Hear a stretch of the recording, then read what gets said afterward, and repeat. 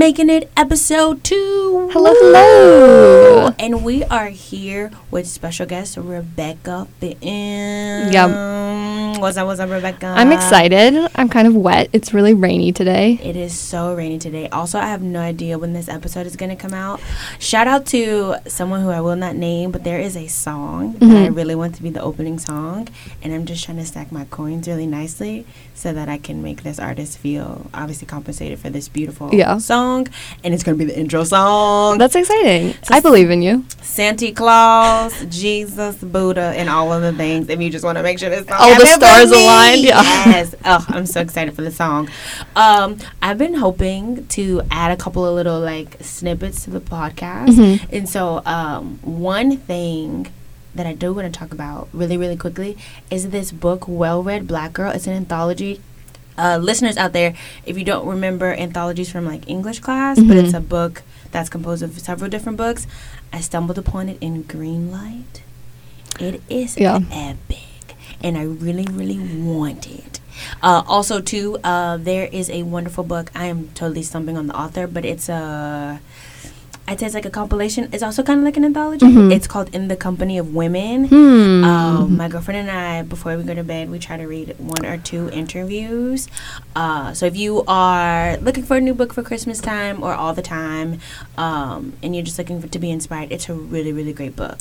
Can I throw in a book suggestion? Yes, please. Yes. Emergent Strategies by Adrienne Marie Brown. I've heard of this. It's great. It's great in thinking about how Afrofuturism can be utilized in institutional settings and reframing and radicalizing our futures and our imaginary futures and making them less imaginary. Yes, I'm here for this. So yes, I definitely want this to be a part of the podcast just because I think I read a lot. Yeah. Or at least I try to read a lot. Though I heard about someone today reading a book a week, and so she had to hit 3 digits in the number of books she had read a year, and I was like, that's a lot. That's too much. Also, see, here's the thing. I really read based on how I feel. Yeah. So there have been months where I think I've read 2 or 3 books, but there are also months where it takes me a really long time to get through one book. Yeah. I don't want to look.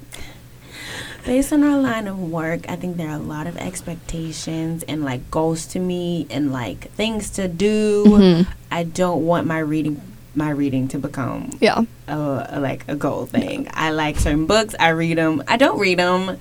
That's that. I do have rules though. I don't know if you have rules, but I can get a little what's the word?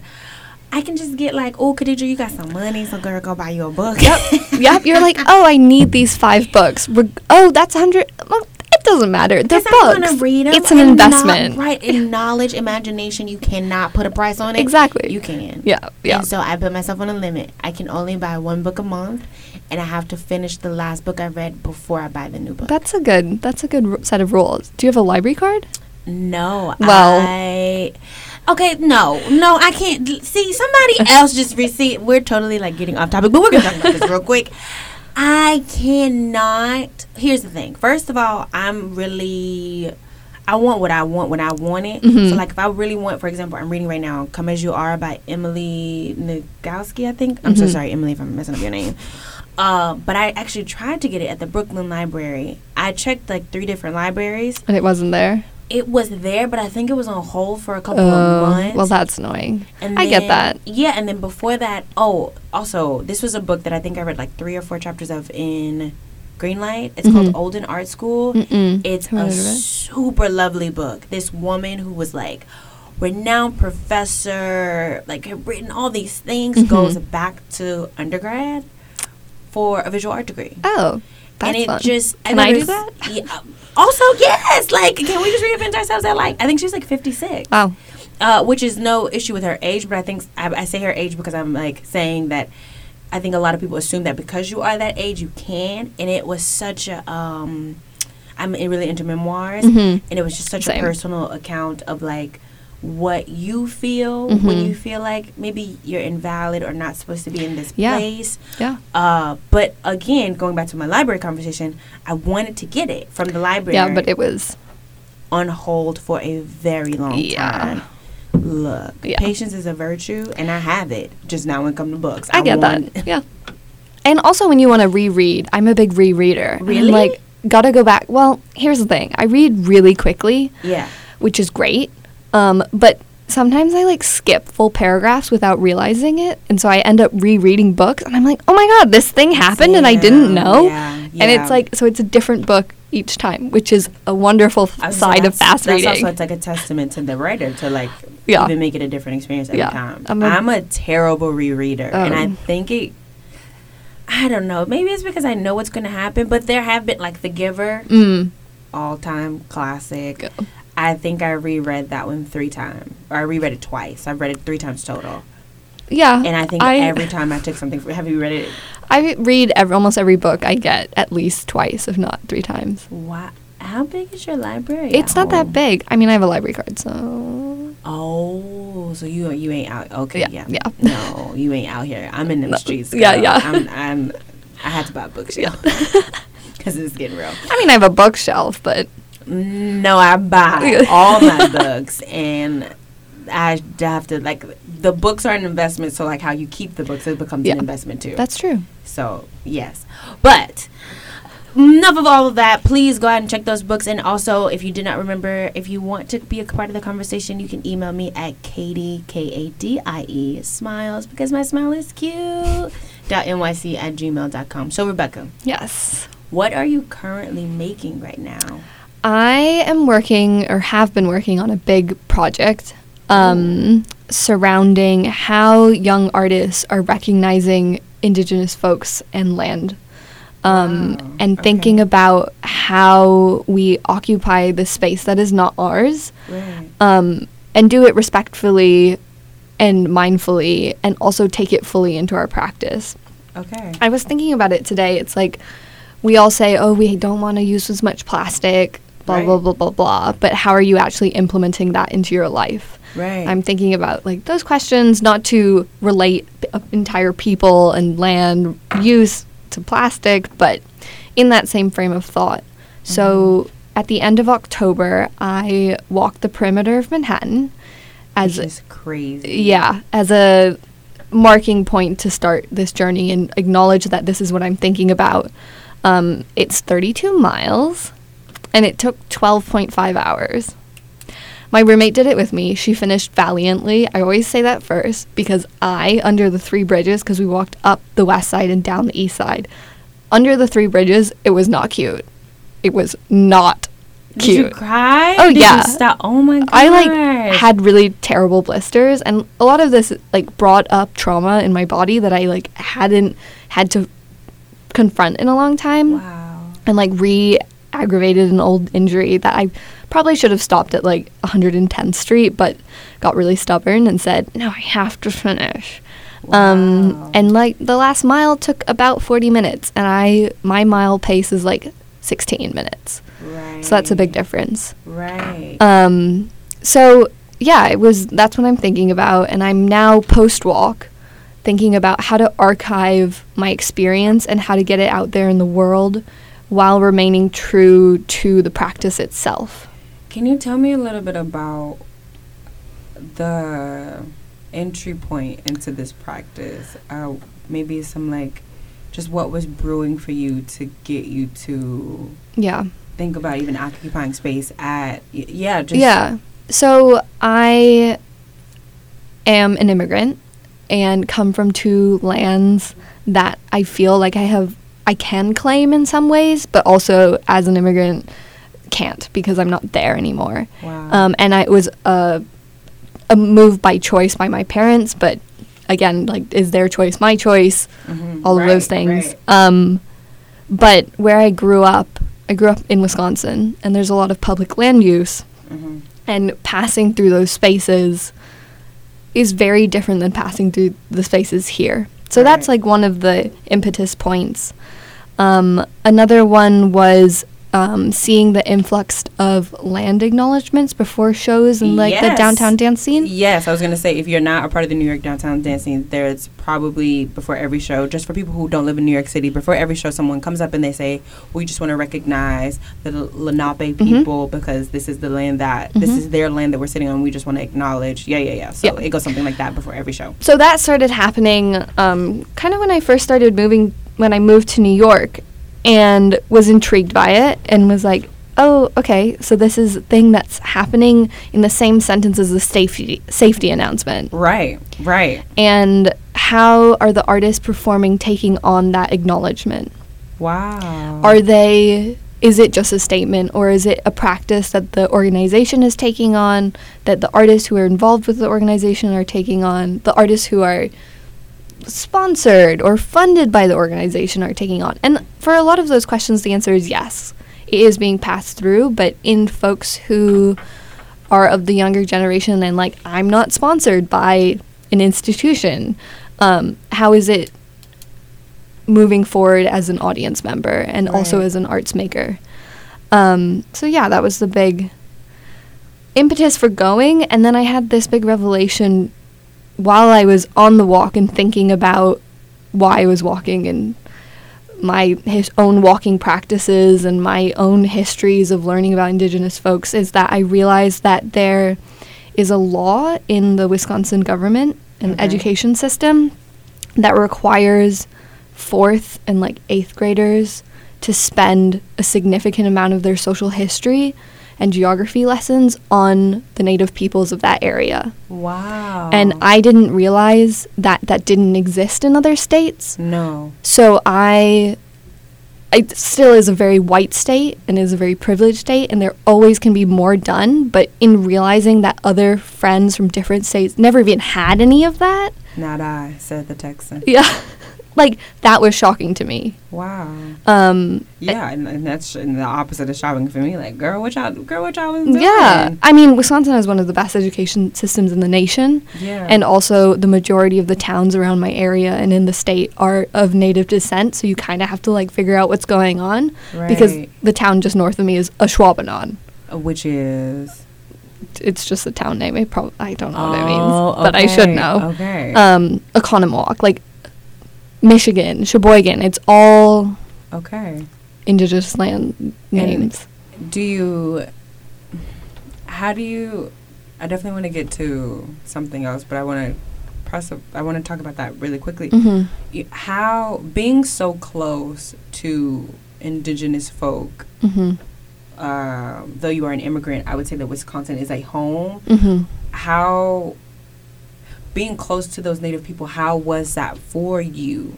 What did it give you? What did it make you maybe not see or see? I see that you're saying that like you thought everybody had it. Yeah. But even as you're older now, what does that proximity do for you, or what did it do for you? Yeah, I think when I was growing up, I didn't really understand the impact in the same way that I didn't understand that there weren't that many Asian people in my town. Oh, also, I'm Asian. Just to caveat that in. And I was like, oh, there's like a few people who look like me, but this isn't weird. And it wasn't until I moved away, or it was like in school and now I'm here, that I looked back and was thinking about how my education and my friends and the community that surrounded me impacted the art that I make today and the people that I work with and that kind of thing. So it's very much I'm looking back into it. Wow. But I still have a strong connection to that community. Yeah. So I hope that what I'm doing now here translates to there as well. Yeah, so. And I agree with you too. I can just making this podcast and a couple of other things. Yeah, for listeners who don't know, I'm from Texas. I try to be as clear as I can about that. Yeah. Just because I don't think I wasn't super like, oh, I'm from Texas, I'm from Houston, because I grew up in Houston. But it is one of those things that, like, now that I look back, I can see, similar to what you're saying, how my experience groomed me in such a way. Yeah. And then I just can think about conversations that I had with, especially dancers, especially dancers in the downtown scene. We have I feel like we got way about us.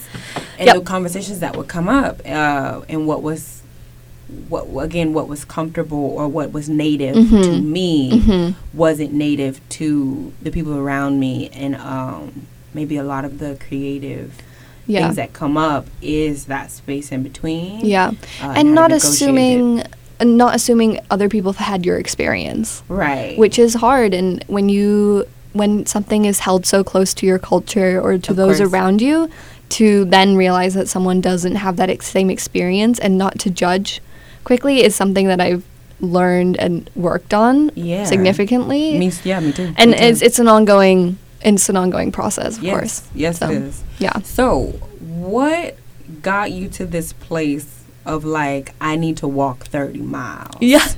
Because, like, No, I it's a know good you question. walk into these train stations, so I know you is fit, fat, and fine. Yeah. Like, I just don't, I don't really, I'm trying to be there. Yeah. Yeah. Tell me about, So- this is brewing, but then, how do we get to that point? Yeah. So walking has been a big part of my family for a long time. So I'm half English, and walking in England is a culture, and in a way is a performance of status. Please elaborate on that. So if you think of walking as it dated back to royalty England, if you will, which Okay. has been forever because it's England, there's the gentleman's promenade, Okay. where they go out in the garden and they walk around and they're just showing off. They're showing off their body. They're showing off the women on their arms. They're I showing off the see. men on their arms. You know, I don't judge. But that has continued, and I see it in English culture of like, oh, I'm going on a walk. Shall we go on a walk? And I then see. performing the walk. So there's that side of me. And then I'm also Chinese. And so I'm thinking of walking as a meditative practice. Wow. And how duration informs the body and how duration informs performance. Right. And then also in this like downtown scene that we're in, and thinking about how dance comes out of your body and doesn't need to be tombe pas de vrai, glissade, saut de chat. Right. In fact, that us walking down the street is a performance in itself. Yeah. And to take the time, 12 hours, to perform a question seemed really pertinent to me. And also, so I did it on my like kind of year anniversary of moving to New York. Emphasis on kind of because it's a long, complicated story. But in traversing Manhattan Island itself and thinking about, yes, I present work at Gibney and movement research, but what does it mean to be a citizen and a maker within Manhattan, the island, and to have my body travel through those different spaces slowly and not on a train and not underground, what felt important to me. Wow. And you just had a question Mm-hmm. okay.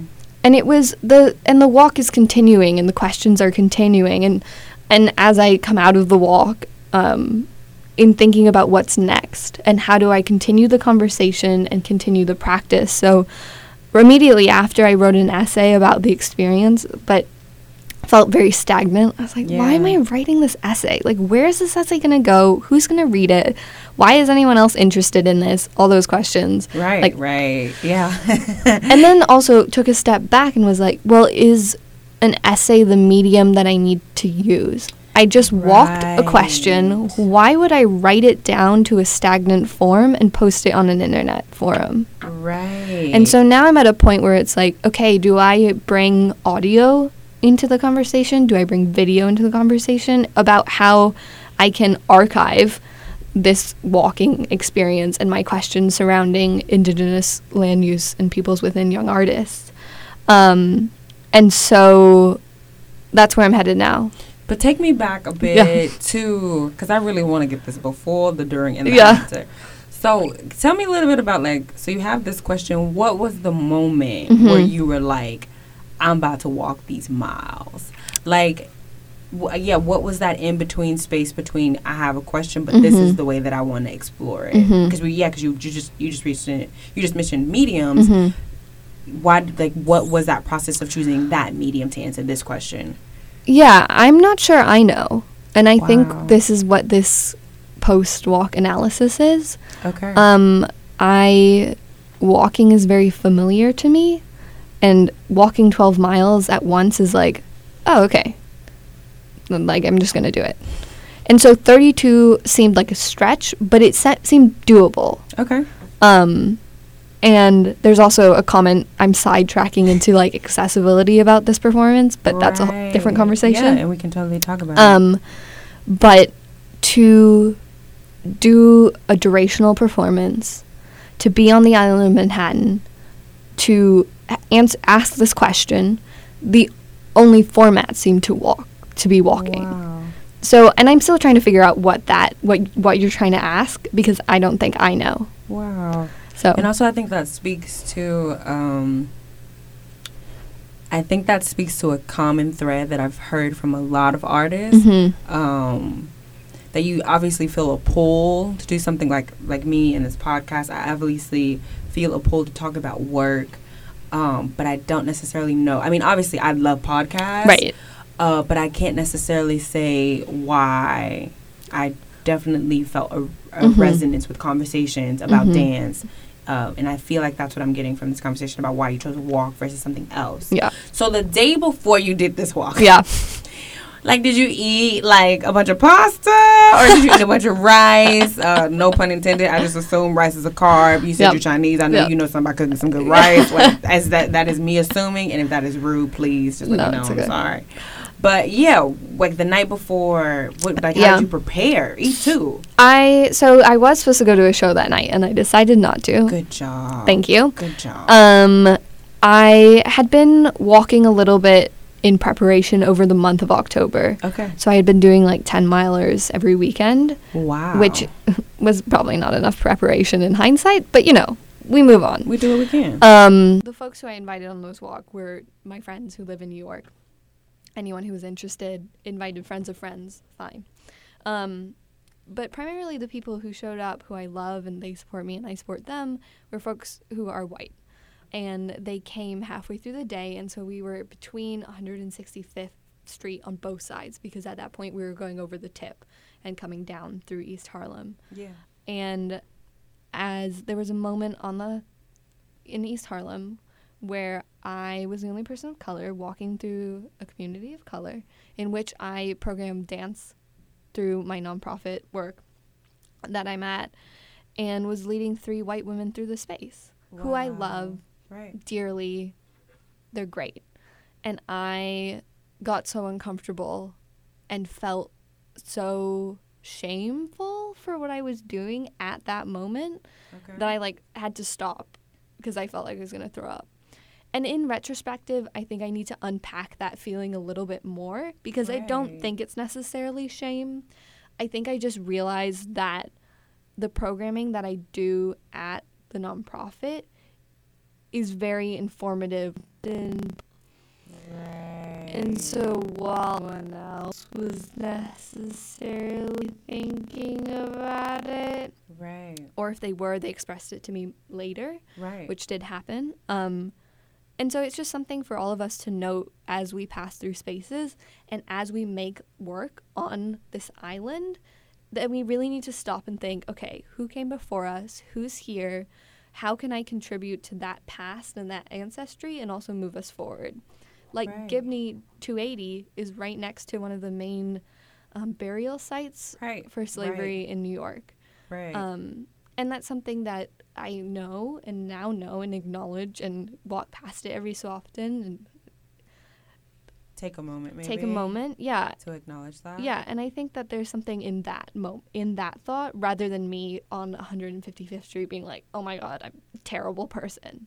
Right. And I also, just to add to that, to be really honest, my experience as a Black woman changed drastically, and this is what you just said just made me think of that. Like, yes, I grew up in a predominantly Black area, and when I went to college, we were just talking about it, I was going to Texas A&M. Right. And Texas A&M is a huge predominantly white college, so yes, in a way that my notion of who I was changed drastically when I was at that school, but it's nowhere near the space and maybe confrontation that I experienced in New York, partially because my personal my personal understanding of what it meant to be Black and how I negotiated space with that was definitely in a way that you would do in Texas. Yeah. In New York is a completely, Oh, yeah, it's way different. like, for example, I know that Dallas has an African American museum, and I think it's the only one in the state. Mm-hmm. But to even take but it's the only person. So let's just say that that museum is the only one in the state, Yeah. right? Yeah. And so to even get to that museum, you have to be in Dallas, and I lived in Houston. Right. Luckily, I have family in Dallas, and so I'd been. Right. But even to be in such close proximity with what it means to be African American in this history is not something that I came into contact with. Like, for those who've never seen me, I have really natural hair. At one point, it was huge. And so when people saw my appearance, especially in Texas, I was often met with the assumption that I was radical or I was pro-black to an extent that could make people uncomfortable. Yeah. Whereas in New York, I find I actually have to unpack what it means to defer. I have to unpack what it means to be politically correct or respectability politics. Whereas when I was in Texas, it was norm. Like, I didn't even think to even, like, that's just what we do. Right. And so I also just thinking about what you're talking about, unpacking, that's what's with me right now. Yeah, I really want to talk about two. Now we've gotten some good before. Yeah. I want to talk about during the walk. What were some tangible? Because when you were talking earlier, you were talking about what are we like? Yes, you think recycling is cool. What are you doing every day to make that coolness a practice? Right. What were some things that maybe were a part of your physical practice, like the meditation that came up in the walk, but then also what were some things that maybe came to you that were tangible during the walk that maybe you hadn't really touched on prior to that walk? Yeah. So part of the meditation that came up was a lot to do with city mapping and city planning and noticing where public art exists along the shore. Yeah, what did you find? It's all on the west side. Really? Yeah. Except for near Stuytown, there's some mosaic work. Okay, just maybe for my clarification, because I haven't been here that long, the west side is the new money and the east side is the old money. Yeah. Okay. And so most of the public art was between Tribeca and, 50th Street. Which is not a lot, considering that you go from Tribeca. You can go from Tribeca to all the way to 200. Right, and it's perfectly manicured. And in thinking about when we passed the Whitney, the history of Chelsea Pier, and it's clean now in more than one way. And there's something to say about beautification, and it is a nice place to walk. And there were lots of families, and we saw lots of dogs. But it's a very different history, and has erased a lot of the history that was there. So that came up. Walking along the east side where we had to cut in. It was the first point in the walk that we had to cut into the island and that we weren't right along the shore. Why did you have to cut in? Because, well, the main reason is because the train track is along the shore. Okay. The second reason is because there's not an investment of the city for infrastructure in that area. Was there any visual representation of maybe why that is? I think it's just that it's East Harlem and there's less care put towards that. I think there's a lot of public housing up there. Also, the train from Grand Central is right along the shore there. And so if you really want to be on the shore and walking along the perimeter, you have to kind of be in the water, which I wasn't committed to, which is something that I acknowledge. So walking through the city for the first time at 3 p.m. was a shock. And then circling back out and coming down from 14th Street and through the Lower East Side, thinking about how that land and near the World Trade Center and down in Battery Park is mostly fill. It's landfill, or it's rubble, or it's not actual land, it's falsified land. And so as we walk through those spaces, what's coming up then? And what is our responsibility towards that kind of work as well. Not only there are native plants not really happening in Manhattan anymore, apparently there's a garden keeper at NYU who's like discreetly planting native plants around NYU's campus, which is really cool. Yes, whoever you are, come through. Yeah. Yes. I'd like to talk to you. Please email me. But to think I was thinking about it on the Lower East Side because I know that history a little bit better, but it's happened other places. Landfill is everywhere. It's happening in California. It's happening. And can you tell everybody, because also I'm not super clear, what exactly is landfill? It's like where you want to build out an island a little bit to make it, to build upon it. So whether it's rubble or whether it was once a landfill or a combination of the both, they're like filling in the land from the water to then build on it. And don't quote me on all of this.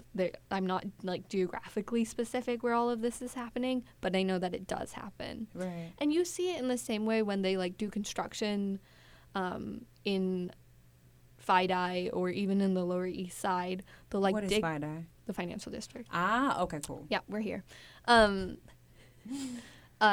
dig up streets to put piping in, and they'll stumble upon like ruins from old brick houses. Wow. Because the level of Manhattan has risen over the years because they haven't demolished to build, they just kind of build on top. And so thinking about that as we're walking and packing down earth and concrete as we go, like what are we crushing beneath us? Was that even there in the time of the Lenape people when they were on this land and the Dutch colonizers came and were like, we're buying this, and the Lenape people were like, you can't do that because we don't really do that. We don't really. Yeah. Anyways. And also to your point, I'm thinking about Gibney and just this was the month of Double Plus, and even not even necessarily Gibney, but even we were both recently at Judson, and just how we or artists are adding to conversation, and I always hope to add in such a way where I acknowledge what has come before me, but obviously there are obviously times where I don't, but maybe the repercussions of this constant building on top, like everything has a capacity, or everything, energy may not ever be lost, but it definitely has to be transferred in order to be held. Right. And how are no matter is ever created. It's all an exchange back and forth. And then, but to pack it on top, is it really exchanged in a way that is efficient for the space that's holding it? Yeah, that's a beautiful way to say the thoughts that I'm thinking. And in thinking about the folks that we are around, and recognizing our ancestors and bringing them into spaces with us, how do we also recognize the land that we're on and recognize ancestral lands, even if they're not ours, because we do owe something to the land that is supporting us in our dance practice. Right, and even that is such it's so... In my mind, it's like, oh, yeah, that's exactly how we talk in New York. Like, yes, we have to acknowledge the land in our practice. Yeah. But it's happening in other places. It's just different. Like, outdoor advocacy is along the same conversation. Actually, Trump's, outdoor person, I forget his real title, Zinke, just resigned, which is maybe a win. It depends who replaces him. Right. No, and definitely it's happening in other places, but my proximity to it was totally limited. Okay, so, full disclaimer, I did not know what I knew what recycling was per se when I was in college, or before college, but girl, I didn't know what that was. And more importantly, I honestly, I think I equated recycling and conservation to a specific type of white person, who was out there hugging trees. Not to say that I didn't love trees too, but my awareness about how to take care or even acknowledge land it's not was there. Super limited. Yeah, and that's a whole nother conversation about folks of color in outdoor spaces that I'm involved in. Yeah. Because I am passing as white. I grew up in Wisconsin. My family's English. All those things contribute to my experience as well. And so I come with a lot of familial history of going out, feeling comfortable to go into spaces that are quote unquote public and being yeah, of course I belong here. Yeah. I can do whatever I want. Walk 12 miles. That's fine. I have that in my body and I have that in my family, and to acknowledge that as well, and to know that not everyone has that. Right. And like how when you look at the demographics of who accesses national parks, there's a big difference. Of course. And I think that conversation can go on for miles, just not in terms of who accesses it, but who can find. Like, to access something, you have to then know, like, its benefits and its consequences, right? To even be, so that sounds like to access it, you have to even be in conversation with it. And I think it takes a certain amount, I won't say privilege, because I think that has a connotation to it, but I think there's a certain amount of maybe exposure.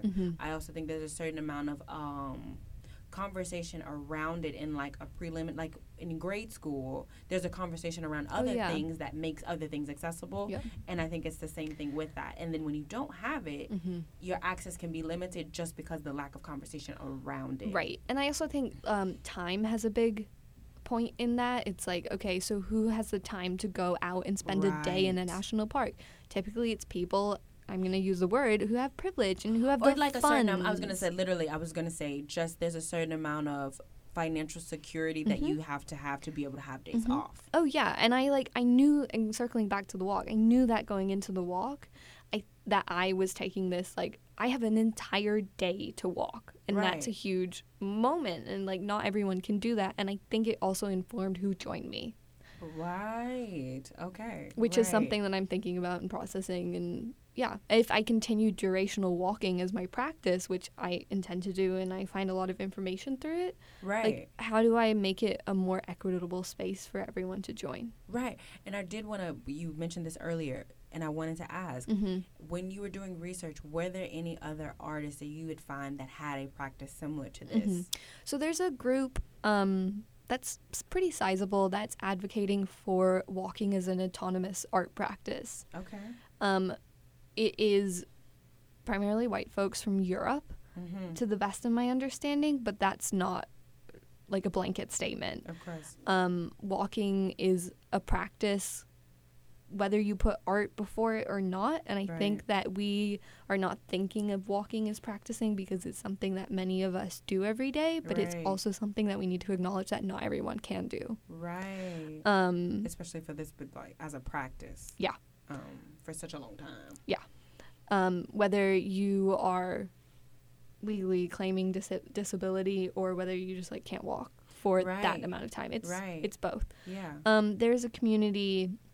I have a few folks I know in the community who do different types of walking practices. I have a mentor who's at Florida State University who studies Frantz Fanon. Yes, I remember Fanon. Work, and she takes some of his work and does slow walks and walks like a foot in front of a foot for a long time, but goes a very short distance.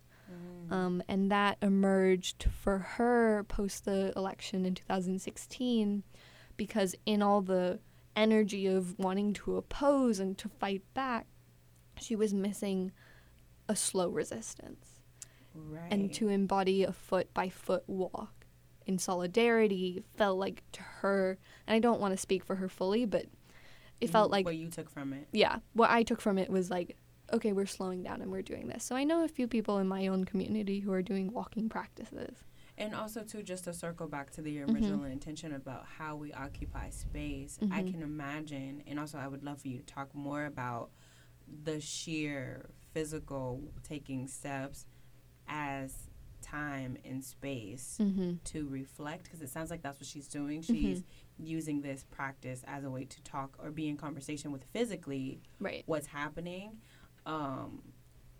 And that is in of itself I feel like it's one of those like hippy dippy like super cerebral things, but it is also very tangible that like when you go for a walk or you have to go walk something off, you can use a physical movement as a way to be in conversation with something that you can't be in conversation with otherwise. Yeah, so if you could totally. Please tell me about what that was like, literally step by step. Yeah, no, it was hard. It was, like I said in the beginning, more of a physical trauma experience than I definitely thought it was going to be. And when you say physical trauma, are you talking about the blisters, or are you talking about the the blisters were a big part of it. I like re-aggravated an injury that I had forgotten I had.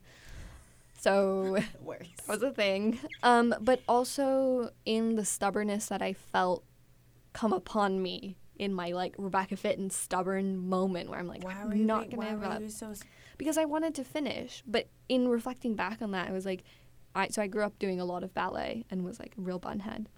And how has that training informed how I approach work now, where the opportunity to give up is not there, and also aligning like my ballet background and that mentality with my Chinese background and having stereotypes put upon me as like, oh, but you like you'll never give up and you'll always get it right because you're Chinese, and Chinese people like are really smart and they do everything great and they always finish. And they go to college and they go to MIT and then you're like a brilliant person. And how those stereotypes impacted that last mile where I was like, I can't give up because I don't want people to be disappointed in me. I don't want to be disappointed in myself. I think stems from a lot of that like internalized racism that I experienced as a kid, which is unpacking a whole bunch and is a big, long conversation. Whether I would use the word guilty, but feel maybe ashamed is a better word about the fact that I didn't stop. Because, so my roommate did the whole thing with me, and we had agreed previously that if one of us felt strong enough to finish and the other one wanted to stop, that was fine. We weren't going to force each other to finish. Right. And she didn't tell me to stop. Right. But I should have stopped. Okay.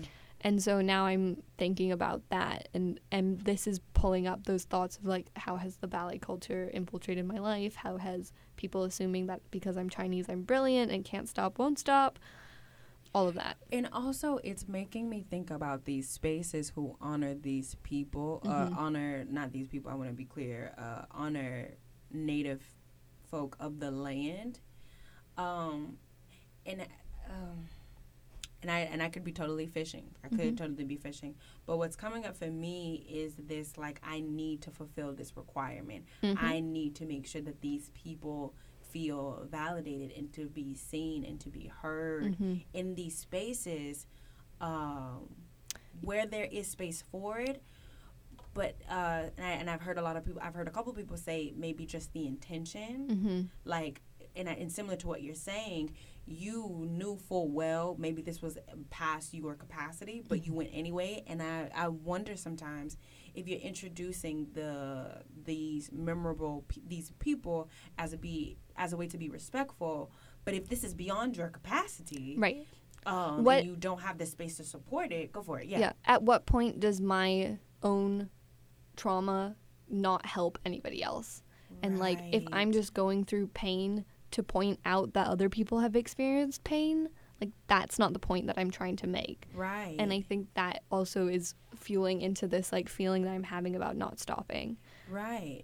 And also, too, to be very clear, I'm not in no way accusing people that their point is maybe beyond their capacity. But I do wonder, because I've heard some people say that they felt like the space didn't have the capacity to support a statement that's being made, but you feel so inclined because if you don't make this statement, you're seen as this way. And I actually think this is a larger conversation about so many things. Like, you want to do the right thing, you want to be politically correct, but if you don't have the capacity to support it, then what are some other options that can support you? Because I was in the Company of Women. There's a page about it's Nikki Giovanni, and she says basically, like, well, girl, when I got a question, I look for answers, and if I ain't got no answer, I just don't be talking. Yeah.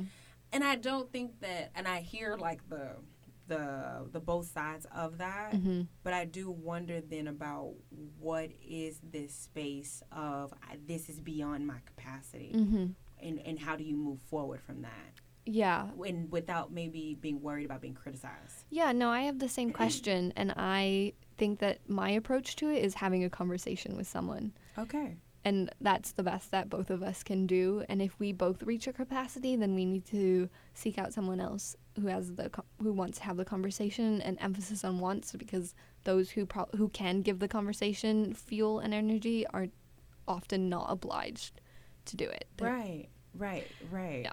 So we have a little bit of time left. I really want to get to archiving and what that. It sounds like that was really important to you, and coming from someone that, like, I'm so in the moment. But and also I have a podcast, so obviously I'm getting, my mind is becoming more accustomed to archiving. But number one, like, why was that so important to you for such a what feels like a personal process? Yeah, I did not call it archiving until we met a few weeks ago, and someone was like, "Oh, you're archiving." I was just collecting information that fuels my life, my artistic process, things that I find that I want to photograph or write down. And it exists on a few different platforms. We primarily talked about this, like, secret Instagram that I have, which I don't know whether I can call it secret if it's like public. Anybody could find it. They just, like, haven't, and I'm not publicizing it. So I don't know whether it's really secret. Yeah, it's like the secret that's not kept. Right. You just ain't found it. Yeah. You need to work harder. Clearly. Where's your Instagram stalking still? Thank you. Yes. If you need some help, I got some. Yeah.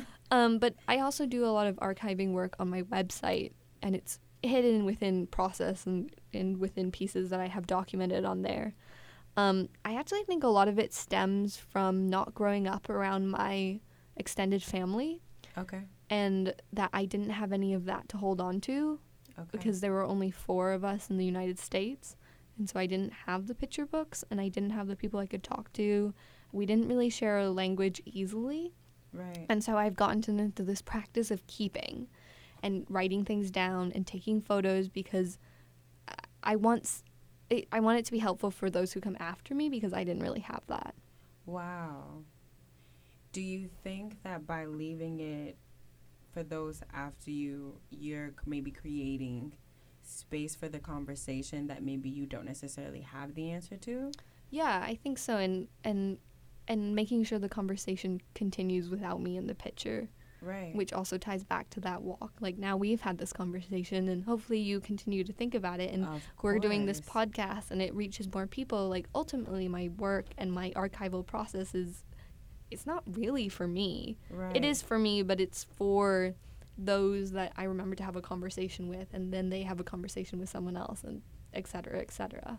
Right, and that just, so going back a bit to the comment you made in the beginning, just about this process, this idea of what's tangible, and, like, what are you really, really doing? I totally agree that this podcast and also your notion of archiving is important, and honestly, I don't even think about it until I'm like, oh yeah, that makes sense, because you just never know how the conversation will land. But the fact that you did the walk, the fact that you were having the conversation is maybe then the seed, regardless of what happens, but just, like, putting the energy towards it. Right. That's how I feel, too. It feels like it's the tangible thing that you can do. Yeah. So, yes. And what has the archive, like, going through the process of archiving, how has that added to this larger process? Yeah, I think I'm just in the habit of doing it more than anything. Yeah. Like, I'm in a habit of finding things and sharing them, and finding something else and sharing it to someone else, sharing it to one person, sharing it to nobody in this case of this quote-unquote secret Instagram, sharing it to all my friends on Twitter, Instagram, blah, blah, blah, blah. I'm just in the habit of doing that practice. Yeah. And I really like that, and I like to collect people and to talk to people. Me too. And so if I can, like, give them something in exchange, that feels right, and feels like I'm giving information, not just wasting someone's time. Right. And then, so as most people know, if you live in New York City, or if you're just young and you just don't have a lot of money, let me not say not a lot of money, you are building your chops in terms of the career you're trying to form. Thank you. Is what I will say. How has your jobs created space for a walk like this, or a creative practice like this? Yeah. So I was telling you earlier that I view my work as equal on all capacities, because I think it's ultimately contributing to the same conversations and questions that I have moving forward. So I work in a nonprofit, and I facilitate our education and outreach programming in schools, community centers, and our internship program. Cool. And I also run all the marketing for that organization, and then through the nonprofit work with an artist as their administrator. So that's one thing that's happening, which takes up the majority of my time. Right. And then I also work with another artist as her production assistant, makes things happen, carries things when things need to be carried. Yeah, that type of person. And so many people need those people. Yeah, and I love being that person, so I'm all for that. I too. But all the artists and people that I work with, I am engaging with intentionally. Wow. And I have that choice too, which I'm very lucky to say that I have. And so this walk and all my other artwork and the archive and my marketing practice, and like it's all kind of the same conversation, and to put a hierarchy on it isn't the right fit for me. Okay. For other people, they're like, I want to dance, I want to audition, I want to meet people, I want to schmooze, I want to like perform every week.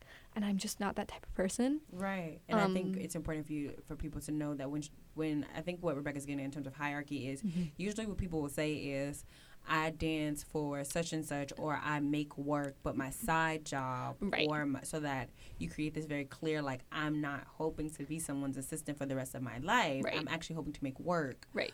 But in for the me, meantime, yeah. And for me, it's not like that. No. Like, but what I do love.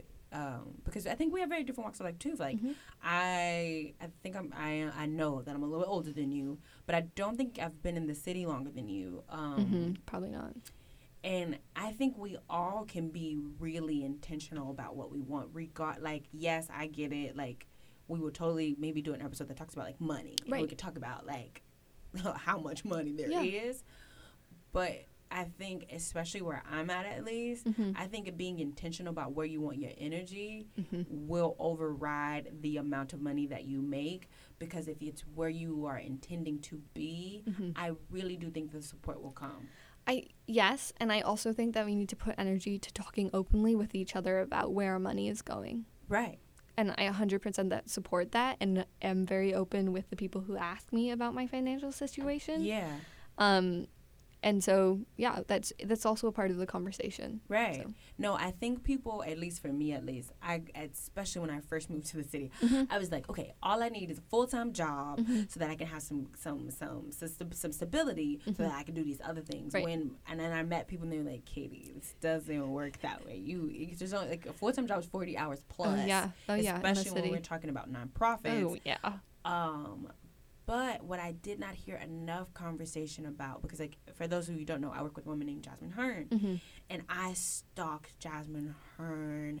Like I can, and we talk about it all the time. I still remember the first day I saw her perform. My heart melted. She was just beyond inspiring. Like I thought she was like a superhuman. Oh yeah, I believe that too. Yeah, and also I think most people believe that about Jasmine because she is superhuman. But I say that to say I don't think I was necessarily intentional about wanting to work with her as a performer or whatever. I was just like, I just think you're amazing. Yeah. And even to put yourself in that space to be in awe of someone, or even like technically, yes, I work for Gina, and Gina may not know this, and totally shout out to you, Gina, if you're listening. I remember meeting her when I was like 21, and I was like, yo, you don't know it yet, but I'm gonna work for you, and I'm gonna shut this shit down. Like you gonna know my name before we end. But it was this very clear intention that I think I made with myself, but it wasn't. It wasn't about the money because honestly, like working in nonprofits, we all know that like they're under resourced because the resources can be very dependent upon the year.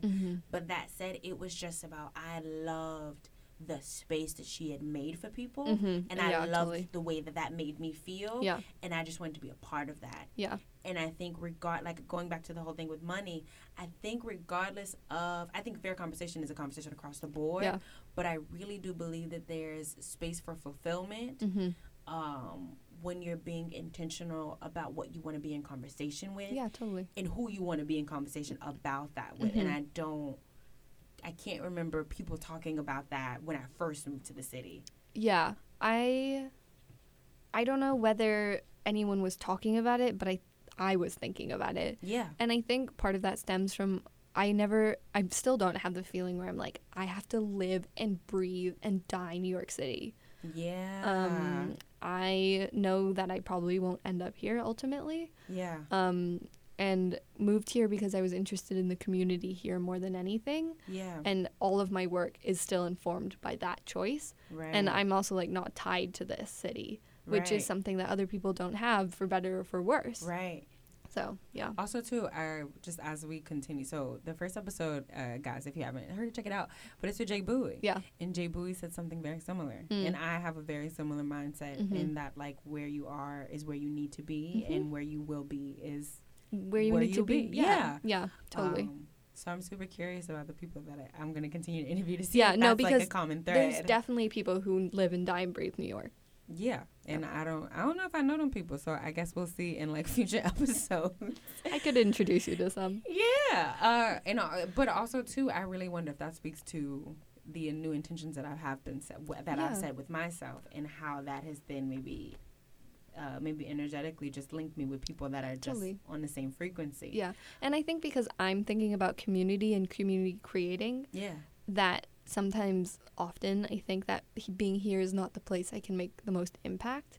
Agree. Because of the structure of the city. Yeah, and I grew up in a pretty rural space, and so am tied to that type of living. Yes. And so I can very much see myself moving back there, though it does have all its connotations of being white space. And is it my responsibility as a person of color to go back and be like, well, let me tell you about life in New York? Let me tell you how you're doing things wrong. Right.